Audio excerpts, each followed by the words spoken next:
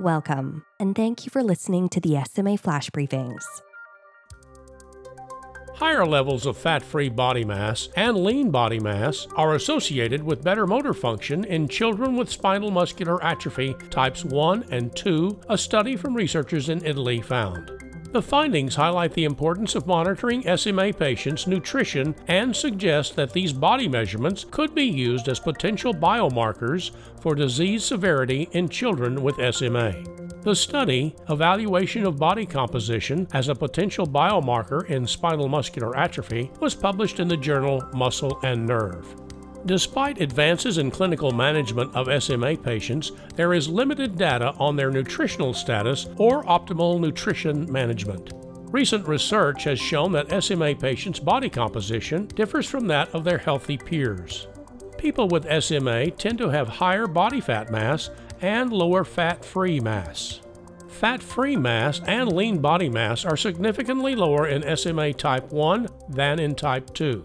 The researchers set out to evaluate whether body composition was associated with motor function in 88 children ranging in ages from 1 to 10 with either SMA type 1, 43 children, or type 2, 45 children.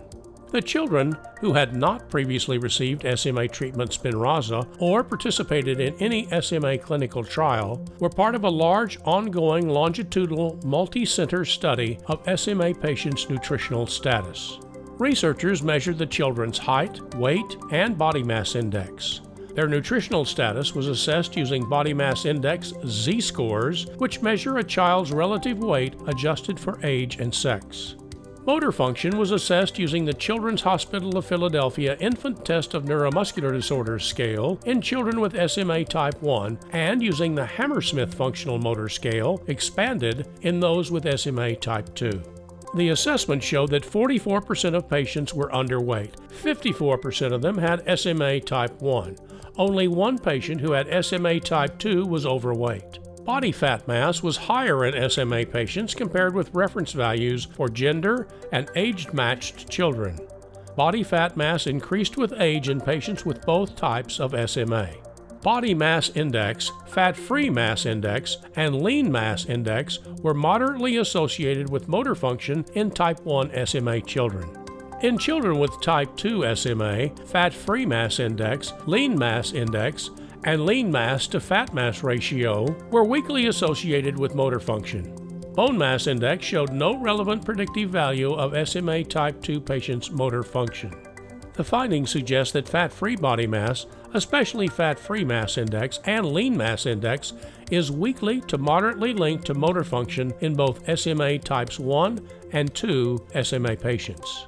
The researchers wrote, quote, "This is not surprising given that the degree of muscle atrophy and residual muscle bulk secondary to the underlying mechanisms of the disease likely play a major role in determining motor function in SMA patients." The results emphasize the importance of monitoring nutritional status in SMA patients, the researchers said.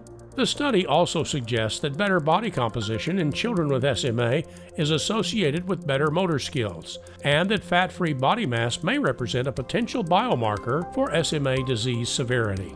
However, the researchers noted further studies are required to confirm these associations and to evaluate the role of DEXA scans as a secondary goal in clinical trials.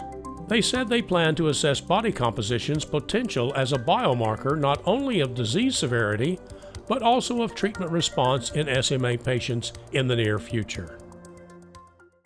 Coming up next, perspectives from SMA News Today Forum's moderator, Deanne Runge. Thanks for joining me. I'm Deanne Runge, SMA News Today Forum's moderator and vlogger. Spontaneity is hard for me.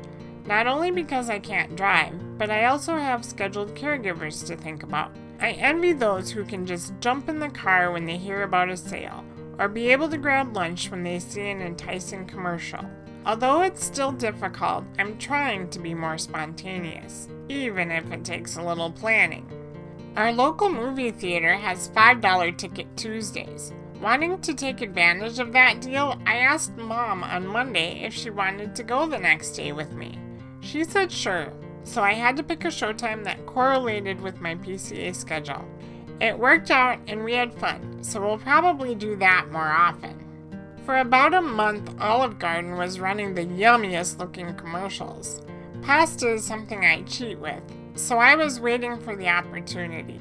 Since it's about an hour away, I had to bide my time. The opportunity presented itself and I jumped on it. Of course, the specific promotion I saw was over, but hey, I got the pasta and it was delicious. Do you have any tips on living spontaneously? What's the most spontaneous thing you've ever done? I need some inspiration. Let us know on our forums at smanewstoday.com/forums. Have a great day, everyone. The information in our flash briefings and podcasts are provided for informational and educational purposes only. Be sure to tune in daily to SMA News Today for the latest news and perspectives regarding the disease. Discover more content that might be of interest to you at www.smanewstoday.com. And be sure to follow us on social media and join our SMA News Today forums, a trusted SMA community ready to welcome you anytime.